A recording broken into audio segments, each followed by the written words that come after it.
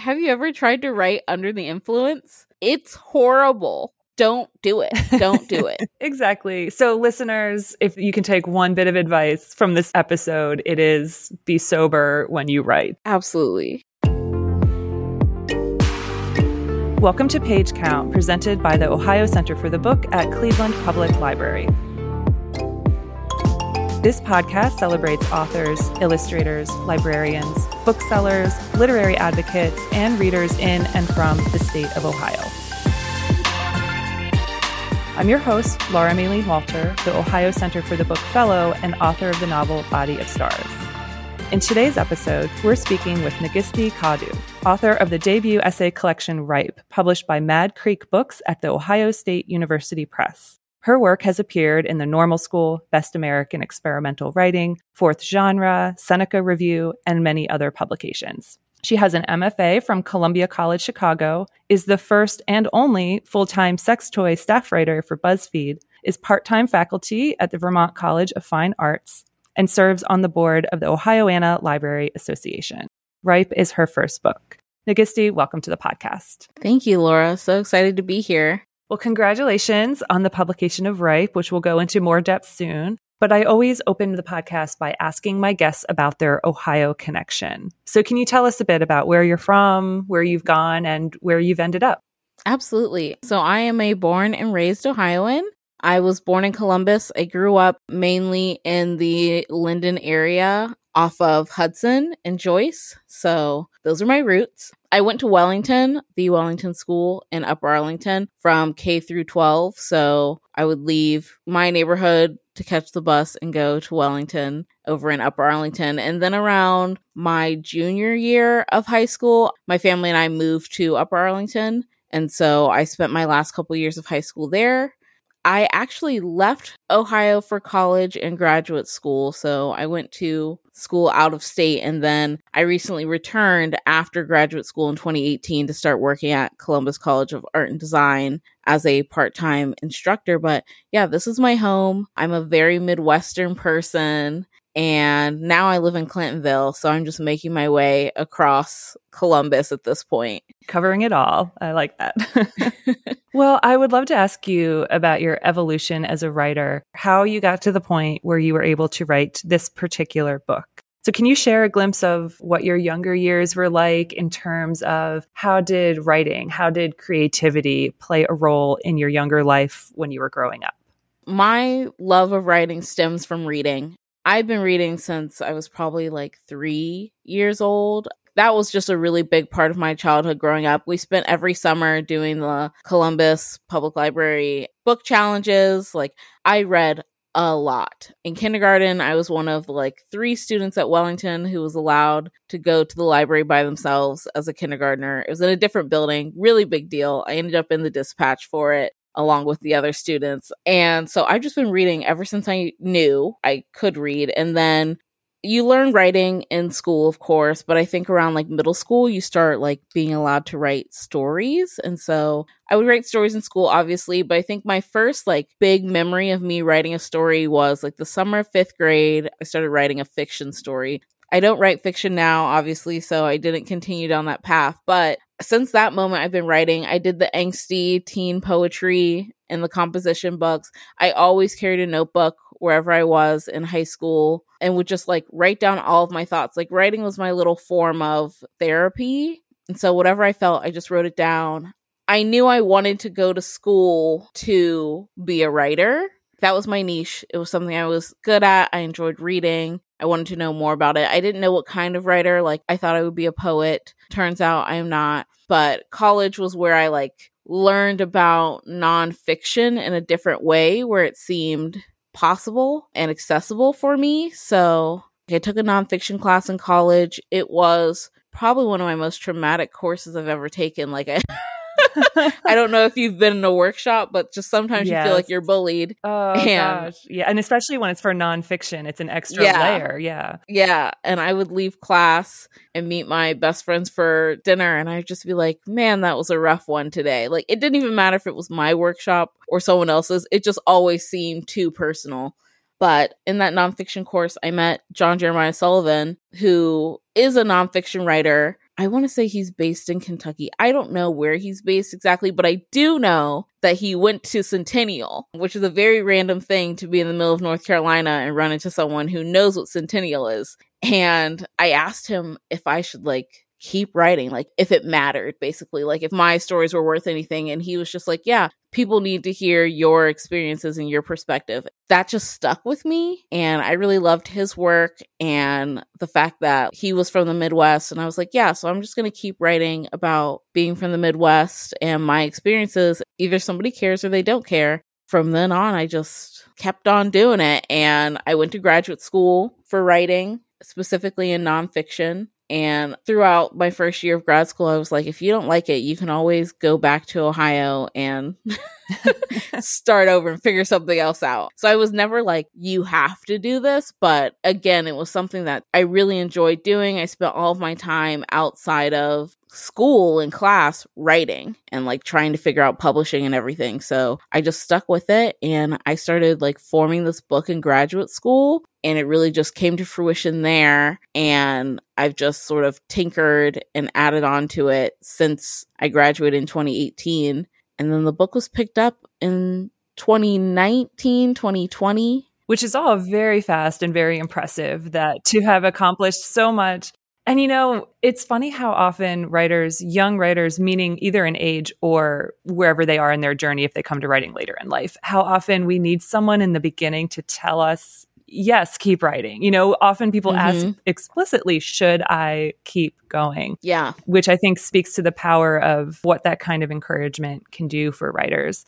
Speaking of both youth and encouragement, I wanted to ask you about the Ohio Anna Walter Rumsey Marvin Grant, which for any listeners who don't know, you should know if you're in Ohio, but it is an annual grant given to a young Ohio writer under the age of 30 by the Ohio Anna Library Association. And we actually have this in common because I won it a number of years ago now. Congratulations. Well, thank you. But congrats to you because your win was special, I think, because you were only 22. Is that right? Which is the youngest winner by many years. Yeah. I mean, I can't imagine. That's so fantastic. So I'd like to hear about this. What was it like for you when you applied? What was your thought process? And most of all, what was it like for you when you won? And what did that mean to you?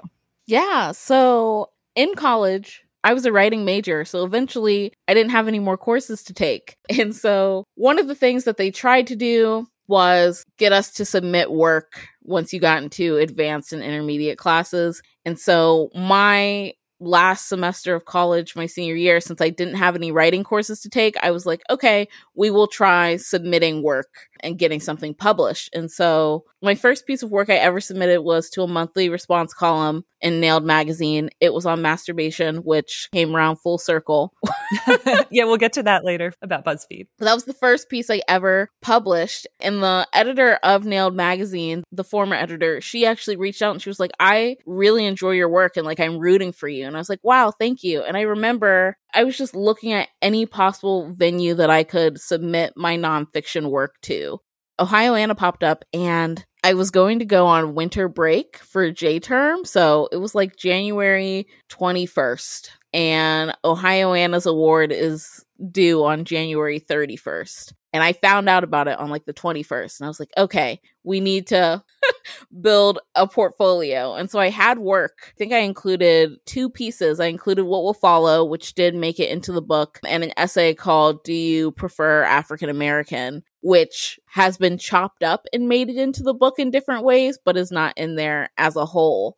Ohio Anna requires you to mail a printed version of your manuscript. And so I remember it was January 29th, and I was putting it in the envelope and everything. And I was like, okay, well, if anything, you can say you submitted to this award. I didn't really think about anything coming of it. I was just trying to get out there and submit work. And so I graduated, obviously, had no idea what I was going to do with my life because I was a writing major and a psychology major, lots of different avenues. I had gotten into graduate school without funding, so it was kind of do you want to go and not have any money and hopefully it pans out well? And David Weaver sent me an email. Actually, he called me and he was like, I just want you to know that you won the Ohioana Walter Rumsey Marvin grant and you're our youngest person. I was 21 when I submitted the application. And technically, when he called, I was 21 when I won, but the awards happened and I was 22.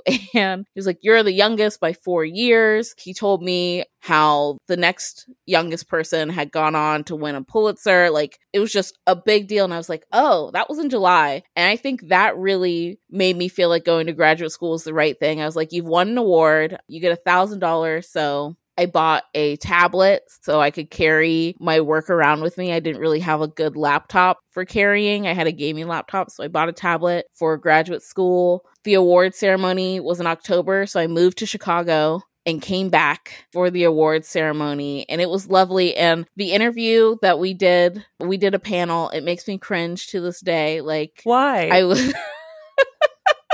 I said this really dumb thing about a Hemingway quote that is not an actual Hemingway quote. We've all made mistakes like that. That's thought fine. it was so cool. And I was like, write drunk, edit sober. And nope.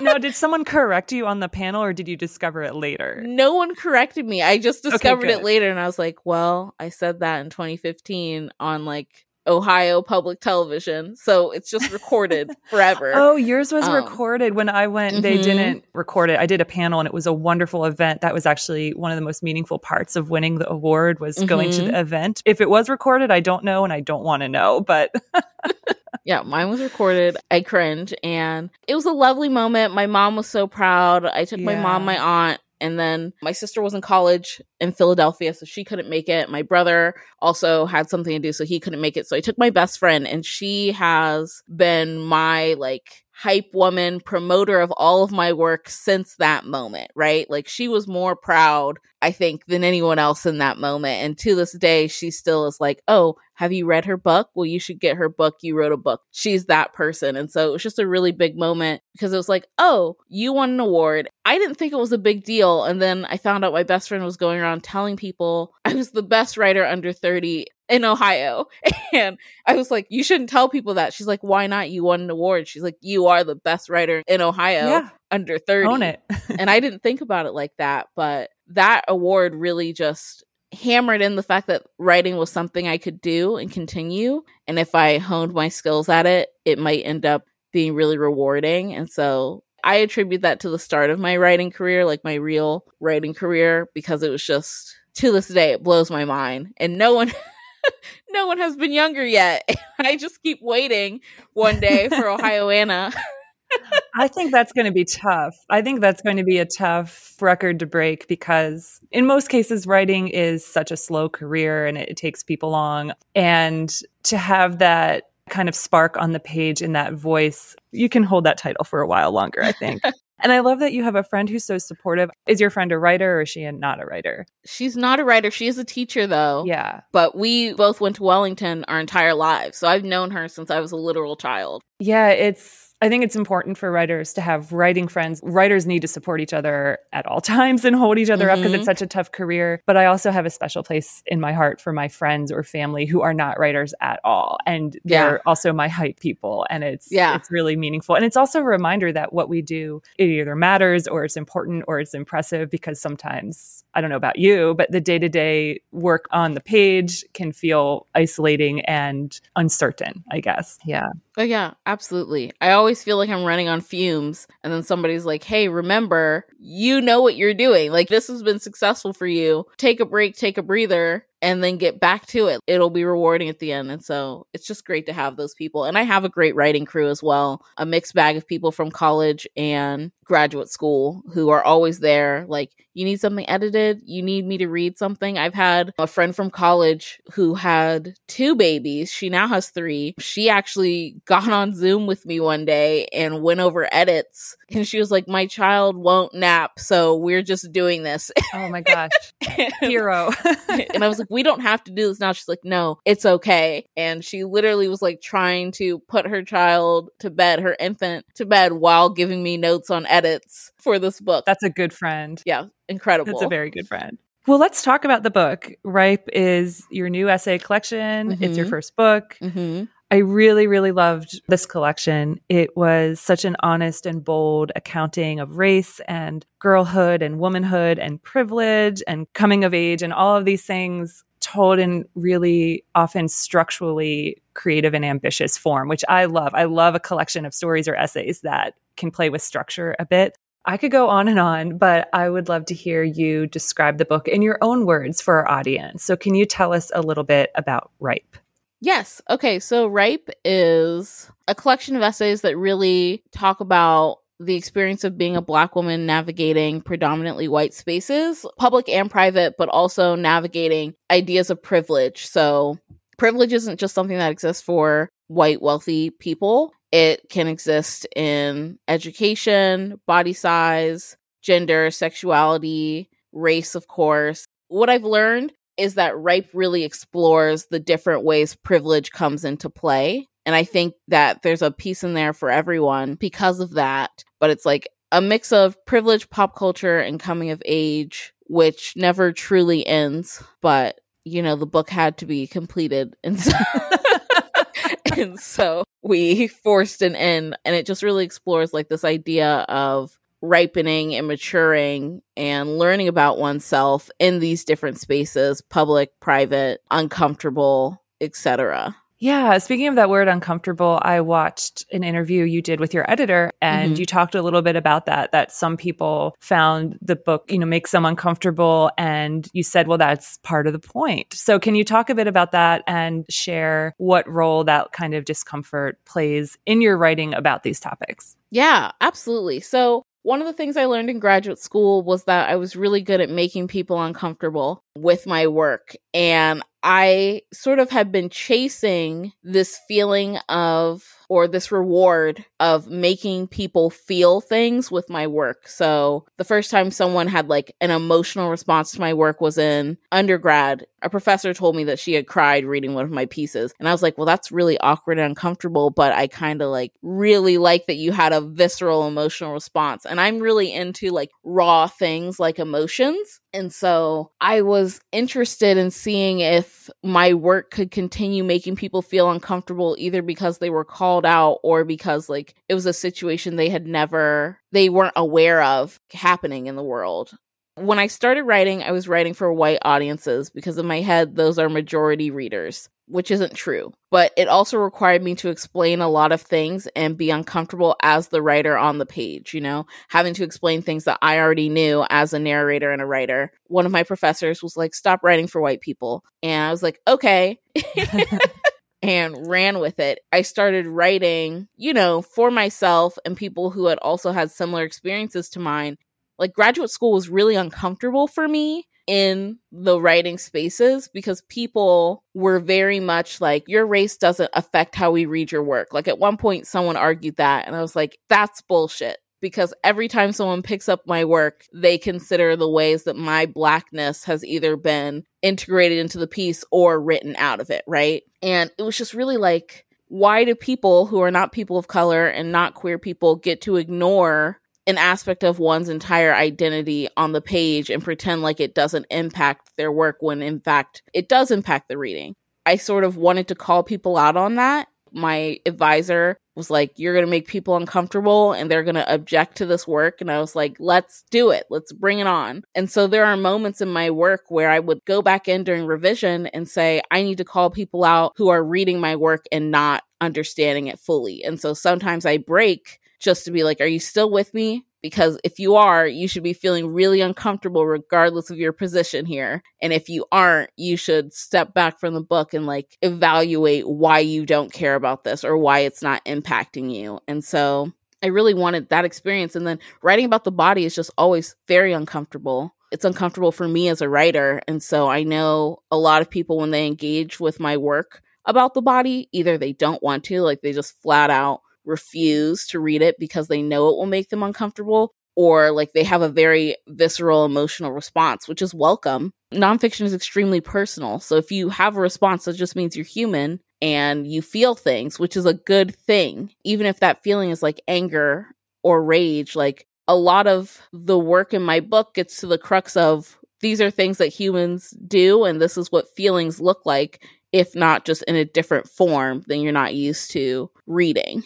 One of the many things that came up for me on an emotional level when I was reading your book was it made me think of this phenomenon that I think is common for a lot of writers or artists, which is this sense of, as a writer, almost being trapped in your own head sometimes. And what I mean by that is this sense of how people are perceiving you on the outside, and you just have an inner monologue thinking like, I'm more than whatever impression you have of me in this moment right now. There's more to me than that you can't see. And of course, I think this is universal with every single human being on the planet, that there's just more to their inner life than what we see externally. But it really made me think of that. And then, of course, you're writing through the lens of being a Black woman in America today, and that adds so many other complexities. But the way you write about how people perceive, for example, your hair or your body or your skin was really powerful. So I don't know if you'd like to talk about that a bit, about using that disconnect between how people are perceiving you and how you can transform that and express yourself on the page in creative nonfiction.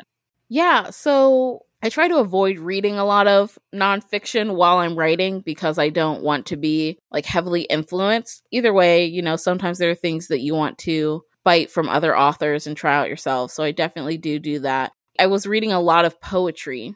A lot of contemporary poets play with form, and I was interested in how much form could impact the essay. Part of the reason I went to graduate school was because I wanted to learn everything I could about nonfiction in the essay so that no one could ever tell me I didn't know what I was doing. Excellent. I have a very much learn the rules and then break them. And so I was so curious about how form could impact, one, the reading of a piece. One of the things I taught as a teacher is alphabetic text as image. And so literally looking at the page as a form of image. And I think writing about the body allowed for more of that play. And so like For Your Pleasure was a visual piece before it was a written piece, you know? Can you describe that essay a bit for the listeners and how it appears in the collection? Yeah. So For Your Pleasure appears in the collection. It has artwork attached to it from the original gallery exhibition that was created because it is a visual work. It's a visual work with text on the background of just objectifying things that men have said to me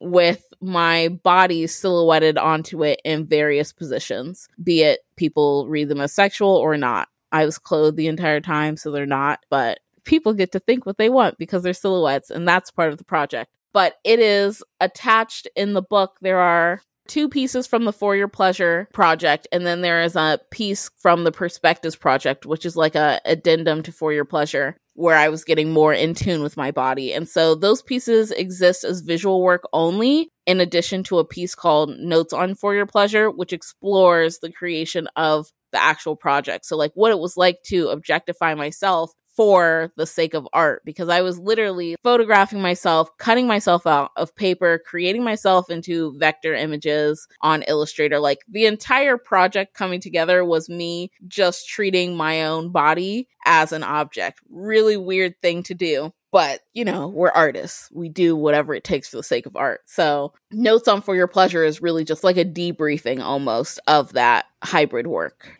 Yeah, and I really enjoyed the many different ways you play with this kind of exposure of yourself, you know, not just physically, but mostly emotionally. There's a line that really struck me. It's in one of the marginalia sections later in the book, which opens with, "I've been thinking about ways I can force myself onto the page," which in some ways I feel like sums up the entire collection. So I would love to talk about the structure a bit, because that section is part of, I'm not sure how you would describe them, but a series of marginalia sections that sometimes bookend a section in your book. But the section is also on an overarching level, broken down into 3 sections, which are rind, flesh, and seed. So can you tell us a bit about how you pieced the collection together, how you settled on those sections, what they mean to you, and how you structured the collection? So, like I said before, part of this book is navigating public spaces, private spaces, and the self. And so the book has always been titled Ripe, even before the title essay was written. I knew that's what it was.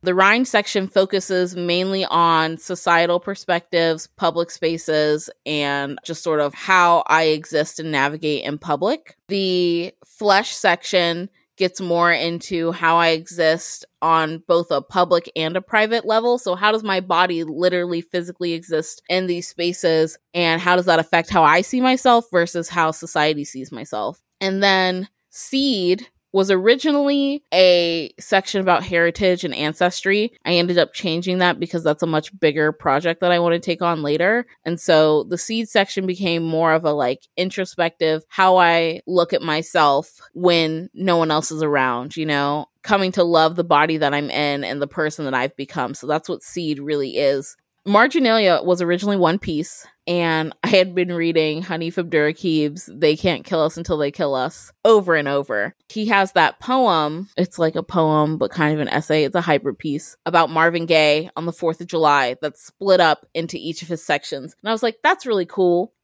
And Marginalia originally always split. It was just one piece. It has the definition of the word black at the beginning of it. And as the piece continues, that definition gets more and more redacted. And so it was always split into different sections by like me redacting that definition. The sections in Marginalia coincide with the sections of the book. So it gets more and more personal and deeper. And that's why that last section is before Seed. The second section is before Flesh, because it focuses on like the body, me dating, womanhood. And the first section is more about like blackness in the public sphere. And so I was like, why don't we just cut it apart and see what happens? The idea of forcing myself onto the page, I was inspired by an artist whose name I'm now just completely blanking on, but she has actually wiped her menstrual blood onto the page. And so I was very like obsessed with this idea of, oh, it's Jackie Wang. I was obsessed with this idea of marginalized people being forced to actually physically put themselves on the page to be seen. But I didn't know how I would do that. And that's what that section is breaking down, this idea of like, how do I force myself on the page? Ultimately, it feels like as a marginalized writer, there's a little bit of sacrifice, you know, like you either sell out or your work doesn't get circulated because it makes too many people uncomfortable. And so it's sort of coming to grips with this idea of, are you going to sacrifice who you are as a writer in order to become known? Or are you going to try to force people to understand you and your work, regardless if they want to or not? Hearing you talk about making people uncomfortable, and you said your MFA program was sometimes difficult in terms of how people read your work. So I know you have taught and you are now teaching in an MFA program, which is fantastic. So I'm curious, as a teacher, what do you do or what do you hope to do in workshop to make it a more either inclusive environment or an environment that's more aware of how race and privilege and background affects our writing and our reading? I teach nonfiction, so I have very strict workshop rules. Never conflate the narrator with the writer is the number one rule. The second most important rule is don't show up to workshop just trying to criticize someone's work because you don't understand it, you know? So like every comment or critique has to have a why to it, you know, or it has to have a suggestion that really helps. You can't just show up and say, I didn't like it because I didn't understand it, which is what someone has actually said to me. When I wrote What Will Follow in undergrad, someone said, well, my parents were married and lived together, so I don't understand your family dynamic. And I was like, wow. That's why we read. That was a very helpful comment. Thank you so much. Like, I'm really going to be able to revise from that. Comments like that are not helpful on people's work, and nonfiction is so personal. The more comments that you receive like that in a workshop, the less you want to do it. So there have been moments where people are like, I don't want to write anything. And Marginalia was written out of the fact that I did not want to go to my workshop in graduate school anymore. Like I was just sick of constantly having to read works that were like implicitly racist or ableist or sexist. And I go to workshop and I give people criticism that they can work with, but I was reading work that was just like unacceptable. Not only was it not really good, but it was also like morally wrong. I'm not the best example of morals, but Marginalia was written as like I wonder if people will listen to me if I write a piece where I'm like, stop reading the page. And literally I was like, best case scenario, I get to workshop and no one has read the piece because the first page says stop reading. Best case scenario. And no one stopped reading. I was actually annoyed. I was like, all I asked was that you don't read this piece. Like, that's the only thing that the narrator asked you was not to read the piece. Obviously, it's workshop, so you're going to read the piece. But like, there should have been hesitation. And I only had one member of my cohort who was like, yeah, I put it down. And then I realized like, we did have to read the piece for class. I'm like, but you didn't. You really didn't have to read it if you wanted to respect me as like a writer. And so I bring that energy to my workshops and my teaching. Write about whatever you want. Don't write about something because you feel like you have to make a statement. Write about what you feel, because if you're just trying to make a statement, we are going to come with questions about why the narrator chose to write about this topic, right? I'm just kind of like, always ask questions, less than make comments on how you would write a piece, and more about why was this piece written in the first place and what is it doing for you as a reader rather than for who you are as a person. Yeah, and nonfiction is, I'm mostly a fiction writer, but I've been in workshops, workshopping nonfiction. And what you say about not equating the narrator with the writer is so important, I think, because I've been in nonfiction workshops, memoir or personal essay, where the people critiquing will say, I couldn't believe it when you went out and did this to the writer, you know, and calling them you, it's so uncomfortable. And maybe it seems strange to non-writers, but when critiquing or discussing nonfiction, to add that distance and to understand that, you know, it could all be true, but crafting it on the page, I think adds a different dimension to it. Yeah. I've always been the narrator person, just because like, that piece could be from a different part of your life. Like, you might not be that person anymore, but I have been hit with the you many times in workshops, so I understand it. The last thing I want to do in a workshop environment is make someone cry. But I've taught in a workshop where a co-teacher has made a student cry because they were just like, your work could be better. And I'm like, that's not how we approach this. You don't go to a workshop because you think you're incredible at writing. You go to a workshop to receive helpful criticism and comments. I believe that workshopping is more about building a relationship rather than thinking you're good at what you do and you don't need to be workshopped. There's always room for improvement. A piece is only finished when you either give up on it or you're sick of editing it or there's a deadline. Yeah. And I think when I look back, I've been in so many workshops, both in the academic environment and also outside of the academic environment, community workshops, things like that. When I look back at all those workshops, I think the most valuable lessons I learned were not even from the feedback I got on my own work, which often it could be helpful, but really learning, you know, how people read, how to critique, how to talk about writing. And even if you're in a really bad workshop, I mean, learning lessons like, okay, so this is how some people read or respond to work, or this is what to look out for, I guess, in future workshops. Yeah. So everything surrounding my own feedback has been actually really helpful. So back to your book, though, I did want to talk about structure a little bit more because I think the structure is so notable here. I wanted to call out just a few essays just to give the audience sort of an idea of what they can expect when they read your book. And then I'll mention a few, and if you want to mention any more, please do. But for example, How to Steal a Culture is a satiric kind of how-to guide for how someone can appropriate and exploit someone else's culture. Yes. Unbothered/bothered, I'm not sure how you would, the un is crossed out, is struck, is short vignettes about microaggressions with a repetitive section explaining what kind of feelings that brought up. And this really reminded me of Claudia Rankine's Citizen in a lot of really wonderful ways. How to Emulate a White Man. Loved this, where you open with whiteness, what it might smell like, which I just find so creative and great. 9 minutes is structured around the time to take an at-home DNA test kit. We mentioned For Your Pleasure, which has the artwork with the silhouettes of a body over the text. And there is I'm calling them a femme flash series. That's what it is. Okay, great. Perfect. Yes. With a series of short flash essays. Oh, and I have to mention my favorite one, actually. I have that on a separate page because it's one of my favorites, which is Self-Portrait from the Coroner's Table, in which the narrator conducts an autopsy, essentially, and it's structured around the process of an autopsy. That is completely up my alley. That's my jam. So I really love that. So if I love that. Can you talk about your approach to structuring individual essays? Because of course here I just basically gave the premise for each essay. They're not really about the DNA test kit. It's about something much deeper than that. So can you talk a bit about how you use structure to get at what you were hoping to express? I sound like such an artist when I say this, but I am a fan of the idea of an essay does what it wants. You can't force an essay to do something it doesn't want. And so 9 minutes was literally, you know, I spat in a tube. I filled a tube up with spit and then I sent it out to the mail. I only did it because a professor was like, you should take a DNA test to like learn more about your ancestry and heritage. And I was like, okay.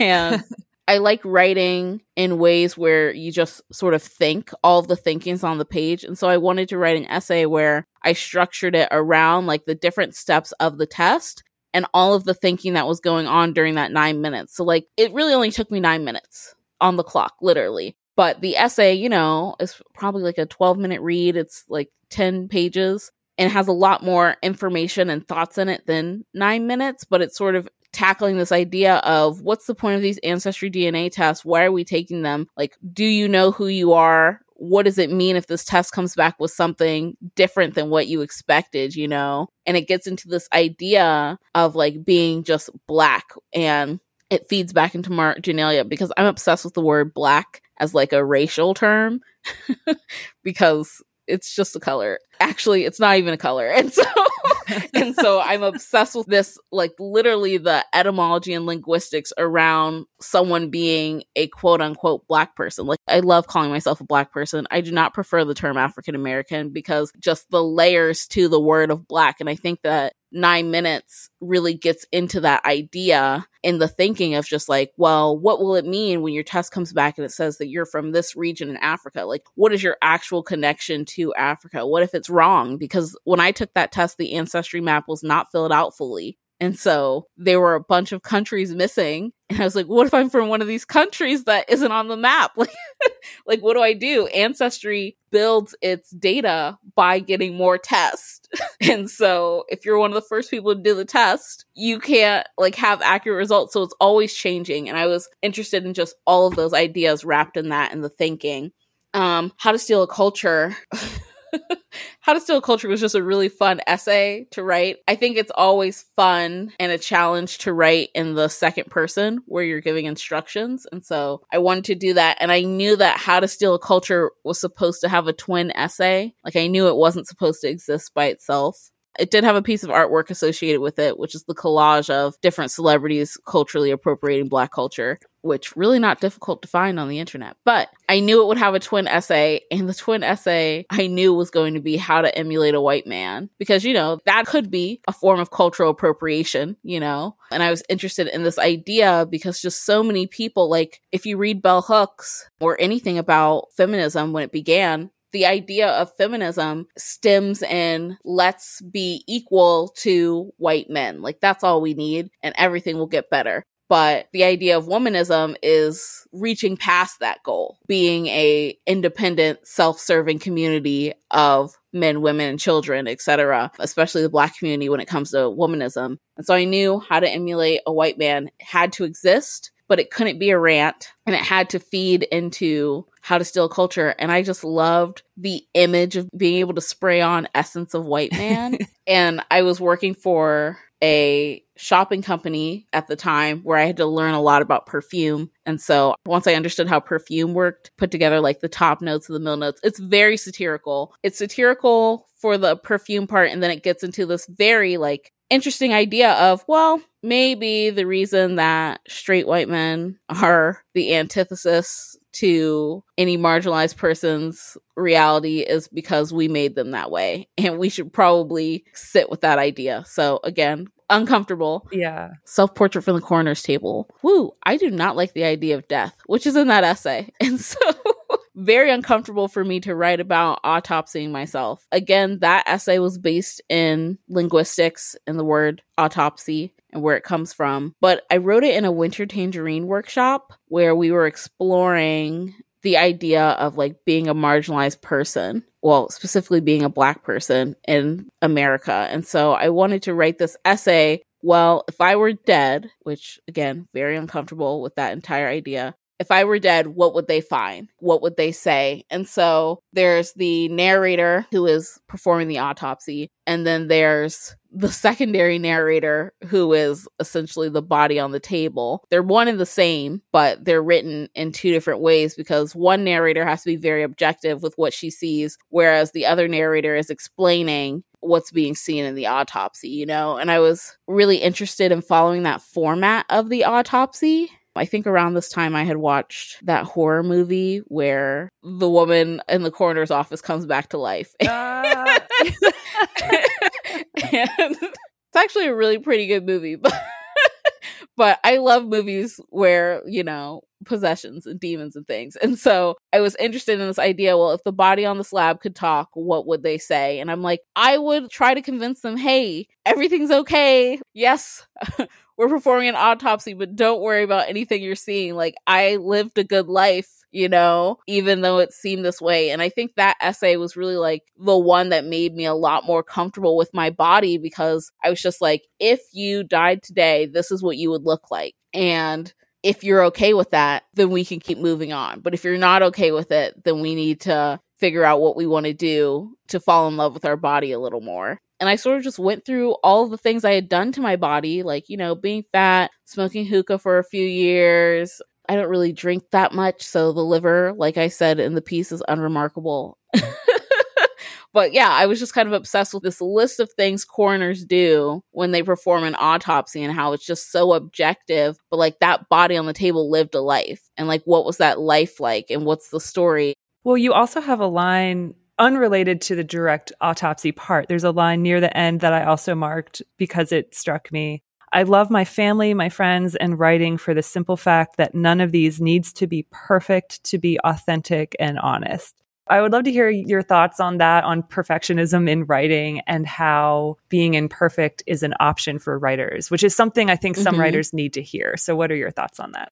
I think perfectionism is not a trait that writers should have. Like, if there was a perfect way to write something, a lot of us would not be published. I certainly wouldn't be published if there was a perfect way to write something. Oh God, no, me either. And so I think once you get away with that idea in all forms of art that perfection is a necessity to make it, you can do whatever you want. I'm very pro do whatever you want as long as it's beautiful. Well, and now I feel I have to ask, because you had mentioned that you don't drink a lot, but you also mentioned the quote erroneously attributed to Hemingway, write drunk, edit sober. So I was going to ask you, do you write drunk, edit sober? And if so, how does that work out for you? Absolutely not. Absolutely not. Have you ever tried to write under the influence? It's horrible. It's a disaster. And it's not something where you look back and you're like, wow, that was so prophetic. It's not. Don't do it. Don't do it. Like, I have gotten stoned before and tried to sit down and write, and nothing came of it. Nothing good. I wasn't proud of it. It was just like, blah, blah, blah. So no, I don't. No. There's the idea of not writing by Anne Boyer. And so anytime you're not actually doing the physical act of writing, you could be taking notes or like memory photographing ideas for an essay later. And I think that is a thing one can do. But I wouldn't say, you've gone out binge drinking or you've had a couple margaritas. Let's sit down at the laptop and just try to knock out an essay. It's not going to be good. And that's the only time I'll say something is not good. Because usually you can like salvage things, but drunk you, high you, intoxicated you is not thinking about craft at all. Exactly. So listeners, if you can take one bit of advice from this episode, it is be sober when you write. That is the best way to go. Absolutely. Okay. I have to ask you about your job at BuzzFeed. So you are a sex toy staff writer. Mm-hmm. And I ask about this not just because what a wild job to talk about, which is one reason, but another reason is realistically, as writers of creative work, making money through either marketing related writing or writing about products. I know many writer friends who have jobs along those lines. It's just realistically sometimes the best way to get a stable employment that you can count on. So I would like to hear how you got this job and what does it take from you? Because I've had a lot of different types of writing jobs aside from my creative writing. And sometimes it uses the same space of my brain as creative writing and sometimes it doesn't. So I'm just curious what that is like for you doing that kind of work. Yeah, absolutely. So first things first, like I said, my first piece I ever published was about masturbation. I've been writing about sex professionally longer than I have been writing about race and gender, etc. Sex writing is something I'm good at. I was a ghostwriter for a creepy guy who was trying to write an erotic novel. Amazing. In a terrifying way. Yes. And then when I came back to Ohio, obviously being an adjunct does not pay your bills. And so I was job hunting and I I had a job interview for Planned Parenthood and Zulily at the same day. I ended up working for Zulily for 2 years. And I don't know if you know anything about Zulily, but they do sell sex toys. It is a volunteer-only category that you can write in. When I got there on day one, I found out they wrote them, and I was like, I volunteer as tribute. I would like to write about the sex toys. Zulily's a very conservative website. So 1, you can't find the sex toys unless you're looking for them and have found them before. 2, you can't actually use any anatomical words to describe what they do. So very difficult. What a challenge. To write about sex toys. So that's where I started writing about them as products. And then my friend, as a joke, sent me the BuzzFeed sex toy writer job. And he was like, haha, look at this. And I was like, no, this is literally what I do already, but I could do it full time. And that's all I have to do. And so I applied. My cover letter was like, making the world a better place, one orgasm at a time. And I ended up getting the job. I've been in it for a year. I call myself a pleasure activist. Since I was younger, because I read so much, I've been obsessed with why humans do things. And one of those things is sex. And I'm also obsessed with like uncomfortable, awkward, raw moments, which is literally sex and pleasure. And so I've always been curious, in the most simplest of terms, how people deal with their horniness and how I can help them. And so I spent my high school years being that awkward girl who was always asking questions about sex and like how people... This makes you sound like such a creep, being like, how do you pleasure yourself? I wasn't doing that, I promise. Right. But I was like, oh, other high schoolers, as I am a high schooler, do you guys watch pornography? Oh, what kind of pornography? Why? You know, I was just interested in this pleasure world that I didn't learn much about in my home. And so doing this at BuzzFeed, I have taken all of the knowledge I knew and just like multiplied it by infinity. But this time I can actually like help people find things that will help them enjoy or experience pleasure a little better. Like, not everybody's a fan of sex toys. I get that. But I wanted to like make people understand that sex toys can be gender neutral, can be an inclusive space, can be for fat people. Like, a sex toy is not going to look at you and be like, no, I don't think so. They're not going to swipe left on you. Like, that's your buddy. And so I spend my days just writing about like, here are multiple sex toys you can have as a buddy.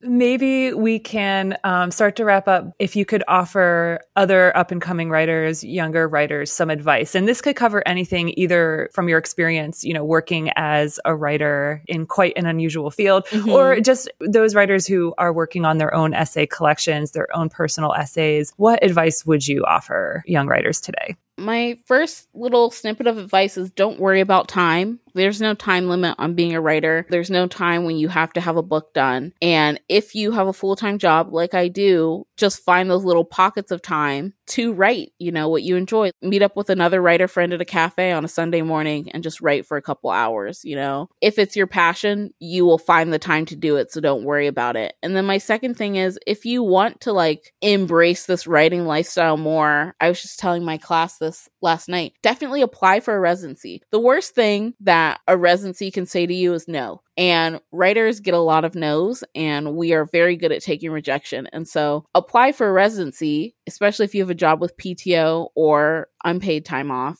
Apply for residency, and then if you get it, someone will give you 3 to 25 days where they will feed you and give you a bed to sleep in and put a roof over your head. So all you have to do is write. I was at the Ragdale residency in winter 2019. I don't know if you've ever been to the Illinois Prairie in the dead of winter. It was actually really lovely. I was there for 18 days in the middle of the prairie, and all I had to do was write. And it was wonderful. There was no pressure. And so I would definitely say, if you are interested in seeing like how writing can work for you as a lifestyle, try to apply for a residency, because yes, it'll cost a little money unless you get a scholarship, but you'll be able to feel like, is this something I can do where I can pump out a lot of work in a little bit of time? Like, I finished my book at Ragdale. I think I wrote like 5 whole pieces in the first week, and I still had a whole another week and a half to be there. And I was just twiddling my thumbs. And so I was like, well, we will write new work and then we'll just go back and revise that work. if you are not passionate about writing, I would not waste your time going to a residency. But if you are, this is a moment where you can learn, like, this is something I want to do for the rest of my life. And I think that residencies are a good way of getting the time that a lot of us full-time people don't have. There are residencies for young writers. There are residencies for parents. I think that the writing world, especially with COVID, has created a lot of ways to be accessible for people from different backgrounds. I think it could always be more accessible, of course, but definitely if you're interested, residencies and then submitting, understand you're going to take a lot of rejection. That's just a thing we do. But that one time where someone's like, I really enjoyed your work and I'm going to publish it, can change your life like it did for me. I second everything you say about residencies. When I look back at my writing experience, I think going to residencies has been some of the most fulfilling and magical and satisfying parts of the process, because it's really just you and your work. And ideally, you'll get to meet other writers there as well. And someone else is feeding you. It's the complete dream. So I will try to link in the show notes for this episode some resources people can use to look for residencies. Fantastic. Negesti, thank you so much for joining us. I could talk to you for another hour easily, but we're past our time, so I'm going to let you go. But would you like to let our listeners know if they would like to find you online? Where should they go to find you? Absolutely. And thank you, Laura, so much for having me. I'm really glad you enjoyed the book. If you want to find me, you can find me on Instagram or Twitter at Kaudo Negesti, just my last name than my first name. If you're interested in sex toys... We are launching a new Instagram profile for BuzzFeed sex toys called @BFAfterDark. So I will technically be there as well, but it's a little more not safe for work. But yeah, I'm on Twitter. I'm on Instagram. If you read the book and you enjoy it, definitely let me know. Take a selfie, take a pet photo. But thank you to everyone. Thank you so much to Negesti Kaudo by Ripe from $2 Radio or your favorite independent bookshop. Page Count is presented by the Ohio Center for the Book at Cleveland Public Library. Learn more online at ohiocenterforthebook.org, follow us on Twitter at CPLOCFB, or find us on Facebook. If you'd like to get in touch, email ohiocenterforthebook@cpl.org and put podcast in the subject line. Finally, learn more about Cleveland Public Library at cpl.org and follow me on Twitter and Instagram at Laura Maylene. Thanks for listening, and we'll be back in 2 weeks for another chapter of Page Count.